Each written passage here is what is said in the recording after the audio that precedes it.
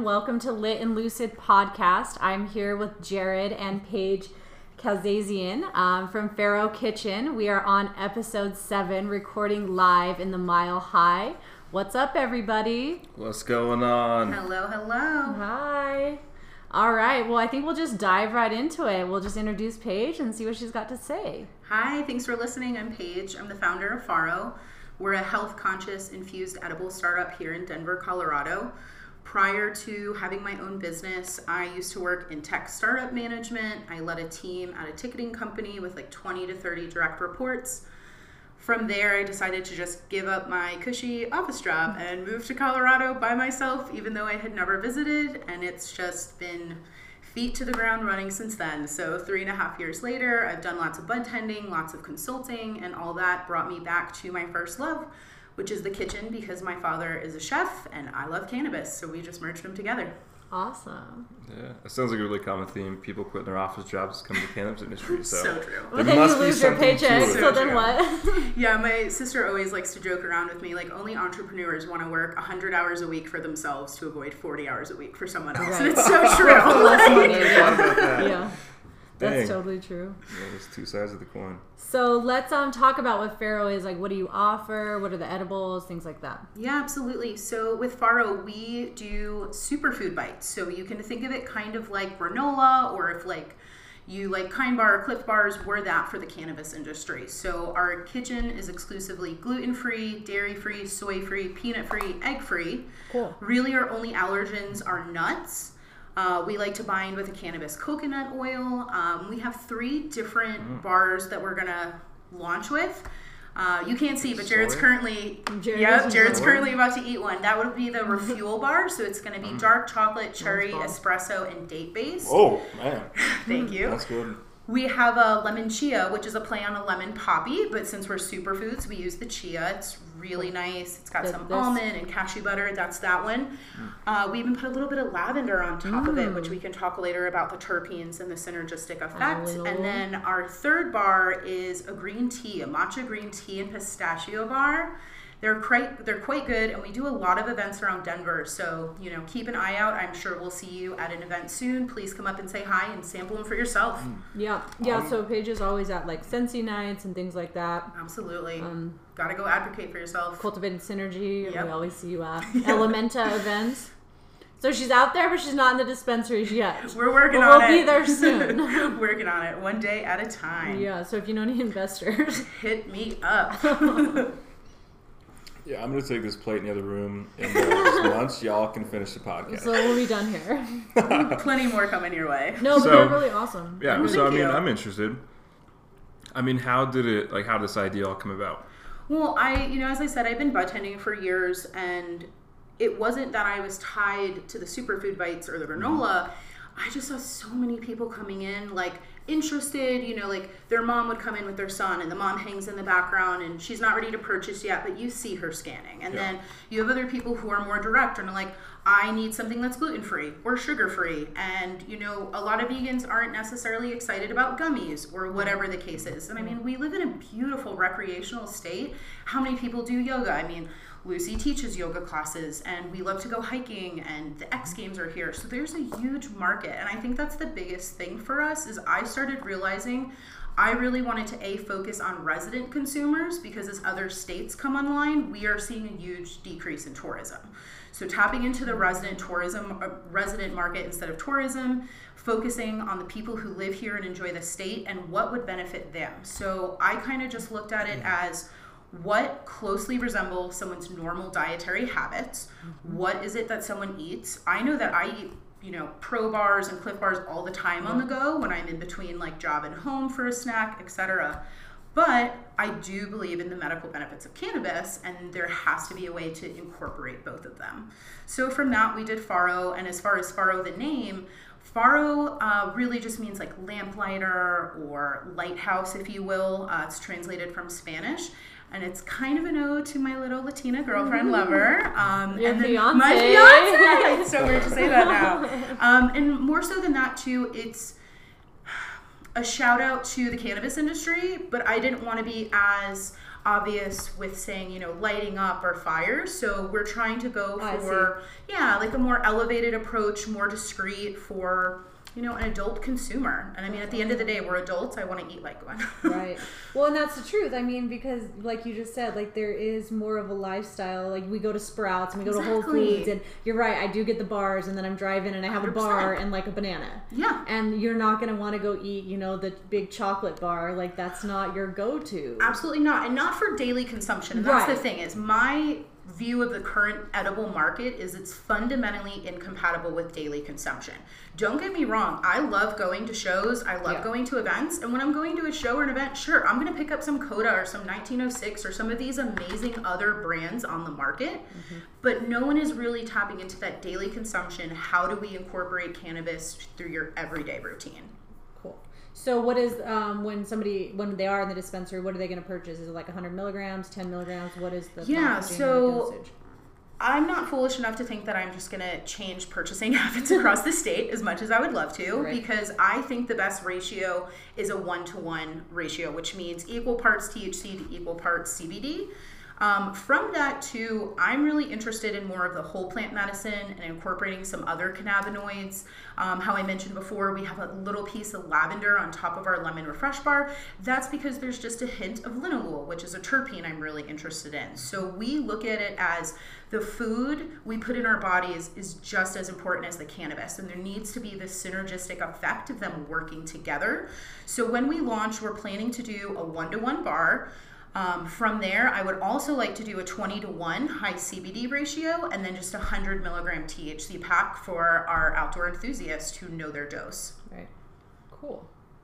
So what do you do as far as education for, you mentioned dosing? How are they broken up into like 10 milligram doses for that 100 milligram pack, or? Yeah, absolutely. It will be for like the 100 milligram pack, for example, it will be 10 pieces, 10 milligrams a piece.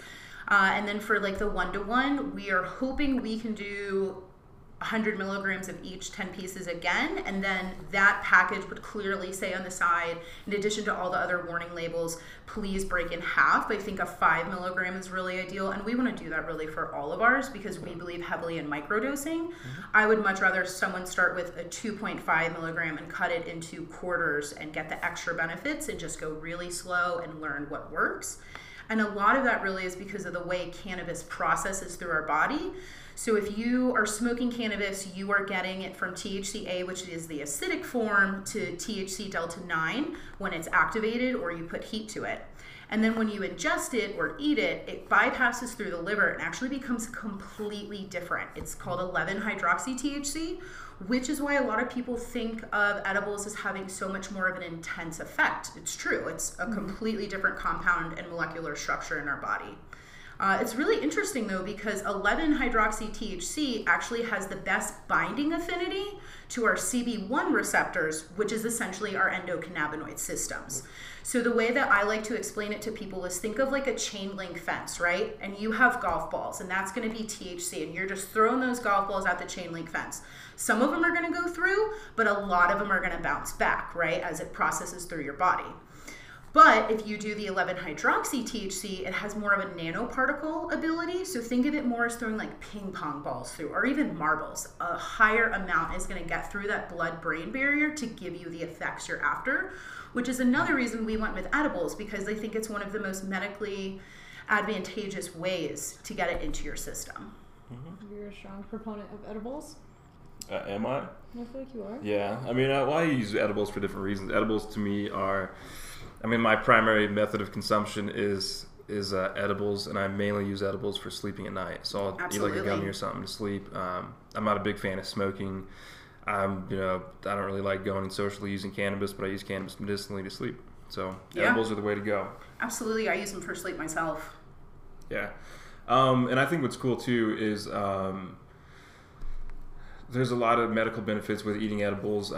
You talked on the CB1 receptors, and I just had to verify so I don't look like an idiot, but there's a lot of CB1 receptors in your intestines and your stomach and stuff. And so there's a lot of people who have, there's some condition, I can't remember it, but there's a lot of conditions that have to do with your stomach that actually that's why like edibles work really well in your stomach, is because there's a lot of receptors down there. Absolutely. People think receptors are all in your brain. Well, endocannabinoid receptors are throughout your body.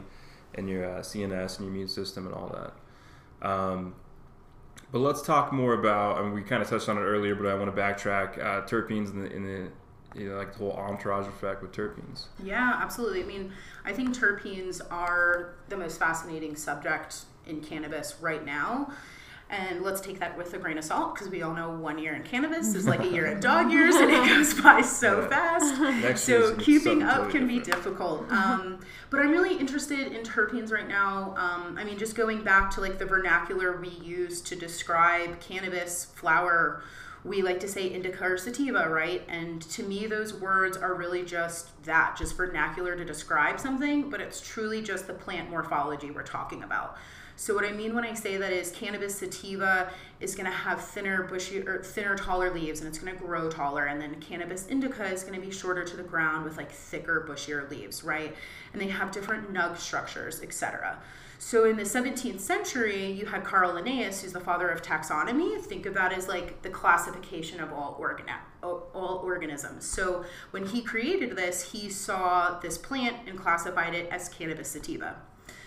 Flash forward like 50 years, John Baptiste Lamarck was in India and saw a similar plant structure, but he didn't think it was close enough, so he called it cannabis indica. At no point did either of these researchers sit down and smoke it and say indica made me sleepy or sativa gave me energy. That just emerged from the black market because it was the best information we had at the time to categorize it. And through the black market, we had all these hybridizations happen, because let's face it, if you got a seed, you were lucky and you put it in the ground and you grew it, you didn't ask questions, right? Like, I'm from the East Coast, and I remember when I lived in Brooklyn, it was constantly like, oh, it's Kush, man. Everything was Kush. No matter what I smoked, it was Kush, right? Exactly. And now we know better. And the reason we know better is because of the terpenes. So terpenes you can think of as like the essential oil of the plant. They are the taste, the smell, the aromatics, but more so, we're actually finding out it's what influences our high, and it's really fascinating. So let's see, myrcene, for example, really common terpene found in most cannabis plants, if not all. Low levels of myrcene, I've been reading, are actually kind of giving you more of that euphoric cognitive effect that we think of as a heady cannabis sativa. But then high levels of myrcene can actually give you that sedating effect. So if you look at myrcene... What is the characteristics of myrcene? Stop for a second. So characteristics of myrcene kind of varies depending on the amounts you have. So if you have low amounts, it can be more of that like euphoric stimulating intoxication. And then if you have really high effects, it would be what we think of as a cannabis indica, quote unquote, where it's more sedating and more relaxing and more of a body effect. Which is really fascinating. So if you look at the chemical structure of myrcene compared to hops, for example, they're very similar genetically. So it's a terrible analogy, and I hate to always use the alcohol one, but if you think of hops and you have one beer, sure, you're having a great time with your friends, you're getting some energy, and if you have too many, you are getting sleepy and you are going to crash. So we like to really just think of the terpenes as being incredibly prevalent and necessary to understanding whole plant medicine. Yeah, and I think it's important. So, on my end, I mean, we sell to a lot of extractors. So, I'm in an extraction lab, Jesus, almost daily now. Probably. And so, I love that you touched on indica sativa, because that plays a huge part in edibles you eat as well. Nowadays, most edibles are produced with a distillate oil, meaning that a plant, you take a nug or some trim, extract it, you distill it down into its individual components, which is usually THC, CBD, CBN, and then even terpenes after that. And usually what people are getting in their edibles is just a pure THC form, unless you introduce CBD. But even then, no matter what, it's those like binary constituents, either THC or CBD in some ratio. And so at that point, when you distill it down that point, indica sativa doesn't even matter. You're stripping terpenes, which give it that effect. 100%. And so you're getting THC and CBD. And so a lot of people don't understand that. And so I think it's huge that what you're doing, even like the linalool, the lavender back on top, you're essentially reintroducing to create that whole plant form in the end. Exactly. And I think that's where even the recreational market is going to go more towards in the future. I mean, we're definitely working on it right now. I see vape companies working on it, and then everybody from all types of products are working on it. But whole plant is huge because, like you said, that's where you're getting the most benefits is from the terpenes, and people don't realize that. So I applaud you for bringing that to light. Educational curve, though, like we're getting to this next level. And I think that there's some proof in exactly what you're saying, Jared. If you take it back and look at it on a pharmaceutical level, for example, we had researchers who stripped the rest of the compounds out and distilled it just to THC, and they called it Marinol. It was a synthetic THC pill that they were giving to a lot of cancer patients, and it was really interesting to actually take follow-up reports and look and see that the majority of those cancer patients who compared it to smoking flower after versus the Marinol before reported way better results from smoking, because again, it's the whole plant medicine. You can't just isolate one part of it, and I just think of it as like evolution at this point. Like the plant, while it's had a lot of influence from us, breeding up certain cannabinoids, like in the black market, we really wanted THC and we bred it up for THC. But overall, the plant stays true to itself, right? There's a lot of human interaction, but the plant has evolved this way because all the parts together make it that beautiful, magical thing. And it is scary to kind of see it get away. And don't get me wrong, I know myself as a medical patient, there's medical patients who need that really high amount of THC or even just CBD, whatever it is, and they love the distillates and dabbing them for it. Personally, I prefer like live resins and rosins and things that are more whole plant, but to each their own. Right. Yeah. And I think there is, people still sell syringes a lot, and that's where it's definitely going down that road where people are reintroducing terps and recreating strains, and I think that's huge. I know Ebu's doing a lot. I have hands down to Ebu. I wish more people knew about them because they're doing a lot of that research and figuring out different synergies of different terpenes and cannabinoids and really focusing on the medical benefit. And I wish more people would, but I do think it's going to change at some point. Yeah, definitely. And I mean, even with just terpenes alone, they're basically like the plant's natural defense system. So plants that end up having more stress during the growth cycle usually have more terpenes. Yep. So if you grow it outside, they need the terpenes to keep predators away and protect themselves. And if they're pampered inside with a beautiful grow and living soil, there's probably not going to be as many terpenes. And so growing conditions matter, how you're tending to it, what you're doing to the plants on a day-to-day basis, all of these things contribute and factor into the overall end product, and that's why we need so much more research done. Yeah, so much more research across the board. Yeah, that's why I love working at Los Sueños with the outdoor cannabis, sun-grown natural. It's beautiful. And people just do not understand what that means. They're so used to being it grown indoor, but they don't realize the reason it's grown indoors because of prohibition. Outdoor, this is like our first year we've had a full year where we've got stuff kind of dialed down, and people are like, terpene results are crazy. I've never seen a strain have so many terpenes. And I'm like, well, yeah, it's outdoor, it's stressed, it's sun-grown. It's a totally different product than anybody's ever used to. No, do you advertise as doing terpene testing? Because one thing I've been pushing for repeatedly is like go to your bud tenders and ask them who grew this, what farm grew this, what were the conditions that this plant was grown in.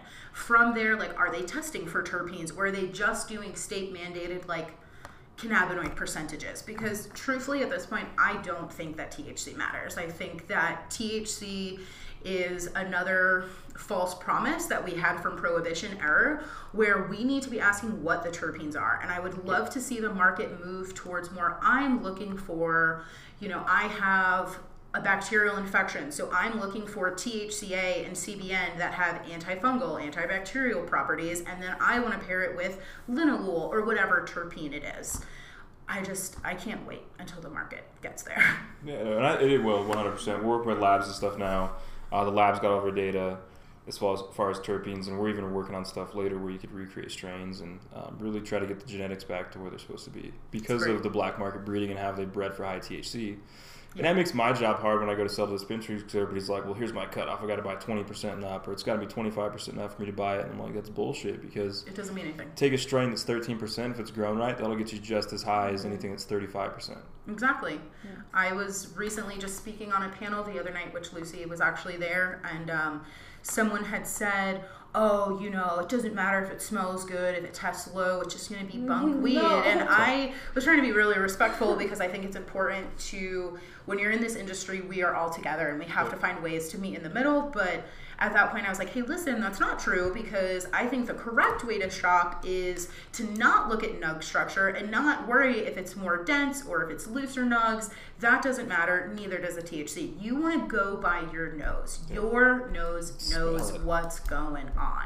100%. That's how you know. That's where we're at, though, is because you guys are very educated on the matter, but then you have like the standard consumer who is not at all, and we have this broad, large scale, like you see in the dispensary, people don't know what they're looking for, and most of the people coming into dispensaries are like, how do I get the most high, like for the cheapest amount. Yeah, absolutely. And that's just bad on the dispensaries, especially for either not educating or hiring people that don't know, and they promote that. And so I think that's where like consumers like go. But a lot of their business models are like that. There's a lot of dispensaries where that's the model. That's I think one of the biggest reasons for that, to be fair to both parties, is the 280E tax code that cannabis businesses have to follow. And the 280E tax code basically says that if you are a cannabis company or any other illegal, federally illegal substance company, you have to pay basically what would be equivalent to like 80% in your taxes. So if you take a company who's grossing, or I'm sorry, let's say their revenue is $1 million, you're paying 80% taxes on that. Like, it's not possible to have a profit margin and pay your staff and all of that. So from there, I really think we need to see 280E go away, and I would hope that there would be dispensary owners who want to step up and say, we're going to reinvest in education, because at this point, we all see the wholesale prices dropping. Jared, I'm sure you know that very well.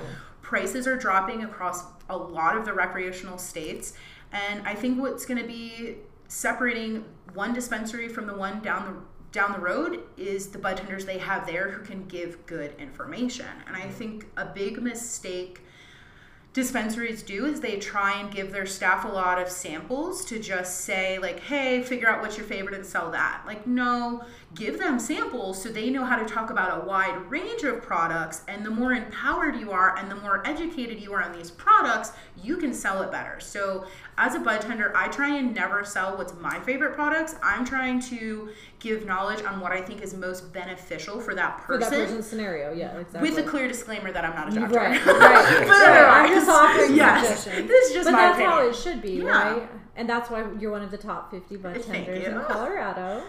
Congrats. Thank you. That's so cool. Cool. Well, that was interesting. Yeah, that was like a full in-depth We cover so much that it's like little pieces. Jeez, I could go on all day about 280E. I'm like a huge proponent. I mean, obviously, a huge proponent to get rid of that. It's like everybody. Absolutely. But 280E's got to go away. Because I think that's what's holding the Colorado industry back. Well, not just Colorado, but I mean, California's going to experience it. Nevada is. Washington, Oregon. Everybody is. Even medical states. There's certain ways around it, but then there's not any ways around it, really. Yeah, and I mean, really, right now, the only way around it is to drive your growth. The larger companies who are over that, early couple million threshold, they can make it up. But if that's why we see so many new companies disappear, because they only get, let's say $500,000 in funding, and then they're short-sighted. It's just keeping the bills on, getting into 10 dispensaries, and it's a race to the top. But the way to look at it is the longevity portion, and how do you have that runway to keep your company afloat, but understanding the larger aspect of it. And I know for Faro, our game plan is to get in there and have those awkward conversations now. I'm trying to go into dispensaries and give them non-infused samples, since I can't legally bring in infused product that's not through our state tracking inventory system through Metric. So I'm saying listen, packaging's not here, cannabis isn't here, but let me know what you think about the profile. And I usually get that reaction. They're delicious. We could totally sell this. We would love it. Cool. Here's my letter of intent. Please sign it saying you are interested, but in no way obligated.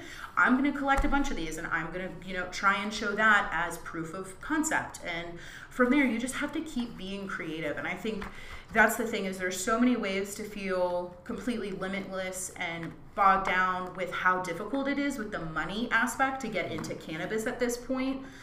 We all know the attorney fees and legal fees and licensing and all that, it adds up. So it's difficult to get your foot off the ground, but I think if you do a lot of that hard, dirty work in the beginning, you will have a significantly easier time from when you get the funding, and you're not just blowing all the money in the beginning on things that don't matter. So I think we've all been that. I mean, So how do you cope when there's tough times? Because there is going to be tough times. There's going to be times where you're like, holy shit, is this worth it? Can I keep going? Yeah. You're like sick of it. You like don't know where to go. I mean, what like keeps you motivated into the future and to push on with Afaro?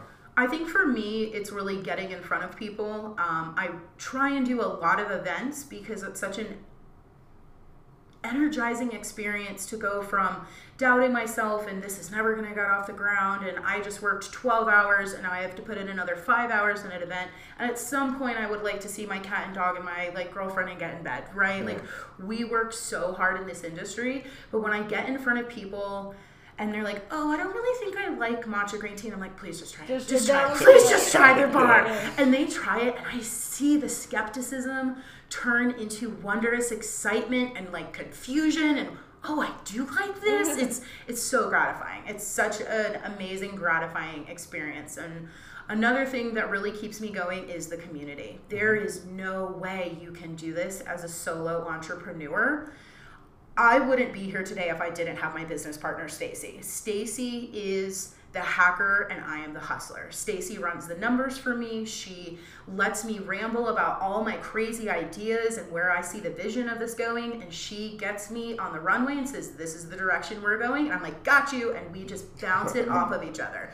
And I think that's so important to have. And I mean, from there, I actually posted a picture today on my personal Instagram, which is Pugazi, if you want to see it, Pugazi. And I posted a picture of Kenesha and Lucy, who are business partners, and our friend Ashley, and was saying that what keeps me going is the amazing people that I have around me who I see going through this same hustle and are feeling the same anxiety and dread and doubts upon themselves, but getting together and being able to say, like, I'm struggling with this. Can you help me with social media? No problem.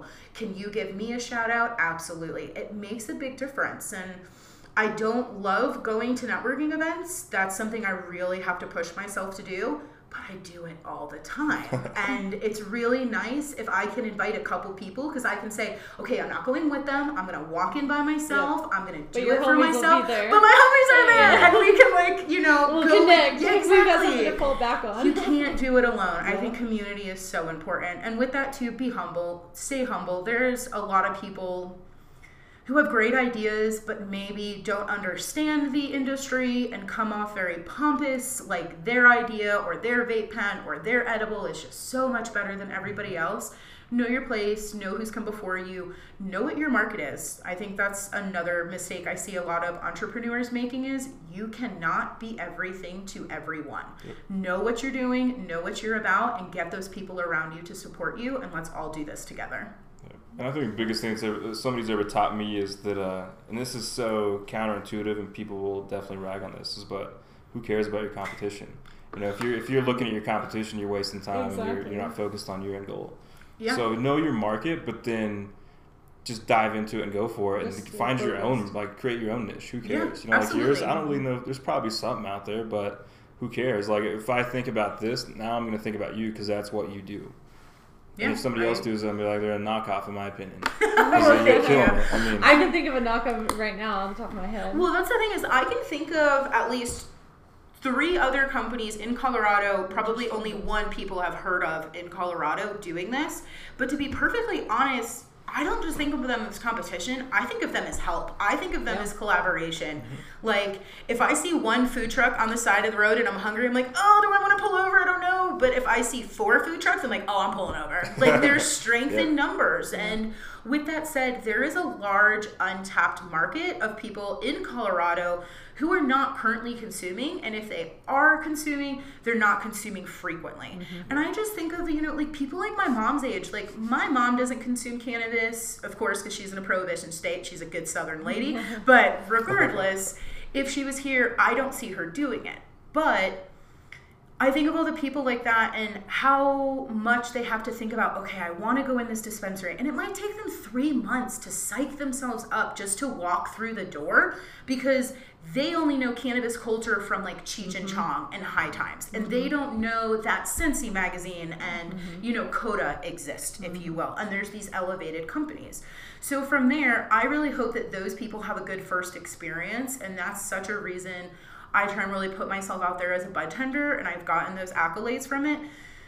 if they have a bad experience, we not only lost a customer at that dispensary, but we could have just lost a cannabis consumer for life. And that's a big reason. Like, there needs to be training. Like, I've heard bud tenders when I go somewhere and I'm like, oh, what's that edible product? They're like, oh, it's great. I took 4 of them last night. You should too. And I'm like, no. You don't know my dose. No. Don't tell somebody to take almost. Yeah, exactly. Like, it's so bad. It's so bad. And it does the industry a disservice. And I think that people just need to be conscientious of that.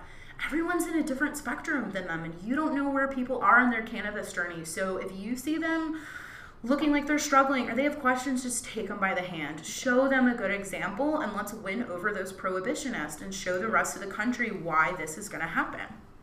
Yeah, I'll be the first to say it and the first to be hated, but I don't care. But the heady culture is killing cannabis right now. It's absolutely killing cannabis. It's killing it. And I don't care who's out there, who's a heady, smoke all your...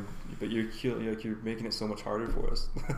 So please stop it. Be respectful of the plant. Be respectful to people trying to push legalization and get on the same board as us. And yeah, I mean, just look at it as if it was like your best friend from college who is super straight-laced, or your kid's sibling, or your grandmother. You wouldn't want someone just pushing some random product on them that they know nothing about. Like, we have enough literature. We have enough pamphlets and brochures on each of these products.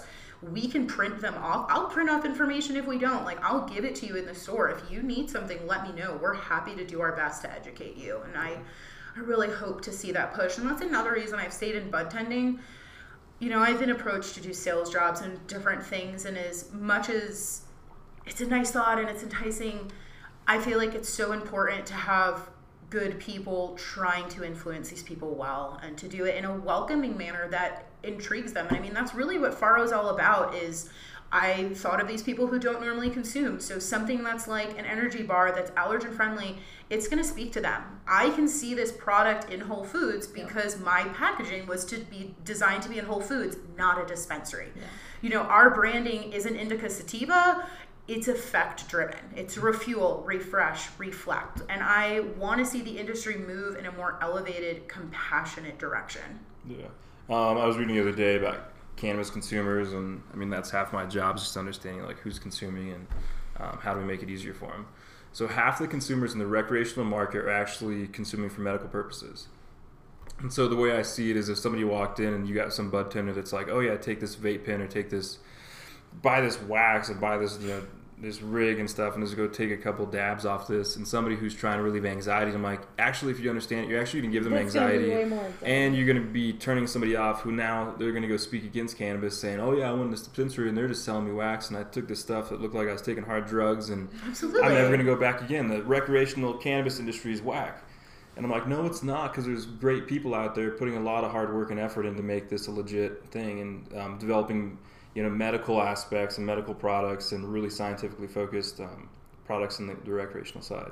Absolutely. I mean, you can pretty much tell right away how educated a bud tender is. I mean, there's certain things that not a lot of industry professionals even know. Like, for example, CBD, people love to say it's non-psychoactive. That's incorrect. It's non-intoxicating. Mm-hmm. It does affect the CB1 receptors in your brain and what's going on. So it is by definition psychoactive.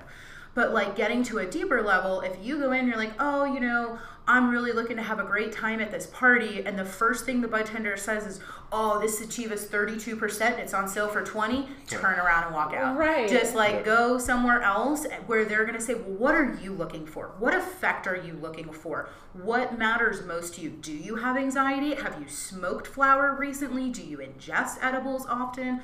That's the kind of questions you need to be asking. And I think a lot of it too comes down to management. I mean, look at Sweet Leaf. That was a situation that really split the industry. It's a black eye for sure. Yeah, and I mean, I even have a contentious view on it, if you will. I personally think that, like, from seeing that it's multiple locations and multiple different storefronts, to me that shows that it was a management and training issue. And I think there's responsibility on the bud tender side, but at the time, it was very clear that the legislation said per transaction. So if your higher ups are telling you, no, just tell them to take it off the property, it's totally fine, you're going with what's given to you. And I mean, I can tell firsthand, I've had disagreements with directors of operations and other people because I'm like, I'm not taking temporary out-of-state licenses. That is not okay by the Colorado rule books. And they're like, yes, it is. You're being defiant. You should just take these customers.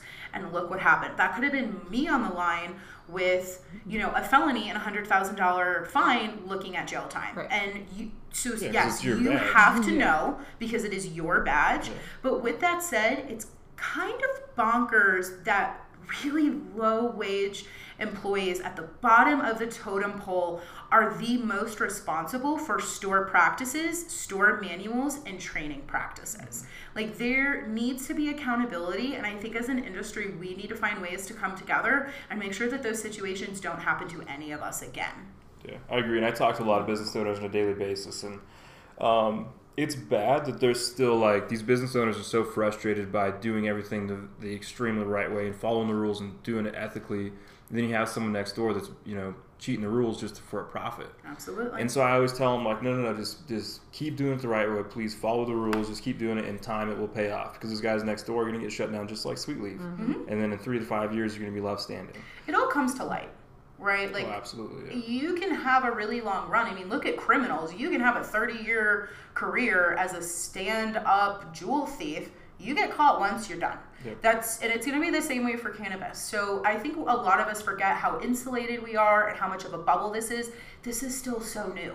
So while there's a lot of competition for dispensaries and products getting themselves on shelves and whatnot, it's so new and there's so much more work to be done. We can keep growing. Oh, without a doubt. Yeah. I look forward to it. It's exciting to me. Honestly, I Every love day. it. I love that it's kind of a mess, but then it's coming together, and it's cool just to see the progress. And I think you hit it on the nail on the head earlier when it's like, Jesus, it's dog years. Cause It is. so There's much no can better way happen. to describe And it. I'm like, what's going to happen next year at this time? Like, what's going to be the newest, hottest trend? I mean, last year it was It's like gonna be live resin crazy, came on. yeah. And then it was like isolates, and it's like, what's next year? What is next? Who knows? We'll Yeah, have no, to we have like podcast next year robotic and find companies out. entering the space with like millimeter precise trimming methods. Yeah. I mean, really, the guy who developed robotics for NASA is now in cannabis. I mean, That's crazy. look at Coda. Like, you have people who are award-winning chocolatiers, best in the country, and they're in cannabis. Like, So is it is 1906. exciting. It's so exciting. I love that they use an Yeah, herbalist. so do I. It's Shout nice. out 1906. Yeah, they're love to killing it. see other edible companies really making a good difference. Yeah. And you'll find Los Sueños products in Coda, so that's where we're That's at. great. Sun yeah. grown. And at where Live it's supposed Green, to be. Edgewater, so come see me. Yeah, Cool. cool. So we cover everything. All right, yeah, Yeah, we I think covered a we lot. did. We covered so Everything many, and like everything in everything between, we could have too. ever talked about. Well, thank you so much, Paige, for being on our show. We appreciate all your insight and your knowledge in the cannabis industry. Shout out to being a woman in weed. Yeah. Killing it. So excited to have been here. Thank you, and hopefully we'll see Faro on shelves soon. And if not, definitely events. Come follow us on Instagram at Faro Kitchen. That's FARO Kitchen.com. And you can email me personally at Paige, PAIGE, at Faro Kitchen. I would love to talk to you more and answer any questions. Yeah. And if you are a consumer, you walk into your dispensary and you tell them, I want Faro Kitchen. There on you your go. There you go. We'll be there That's soon. what you tell them. And if not, you get a hold of her and she will take care of it for you. All the samples you can want. So I appreciate your time, Paige. It was great, and I appreciate having you in the industry and all you're doing for the industry to steer it in the right direction. It Same means with a you lot. guys. Appreciate it. Cool. All right, and with that, I'm Lit. I'm Lucid. All right, and this is the Lit and Lucid podcast. See you next time. Laters.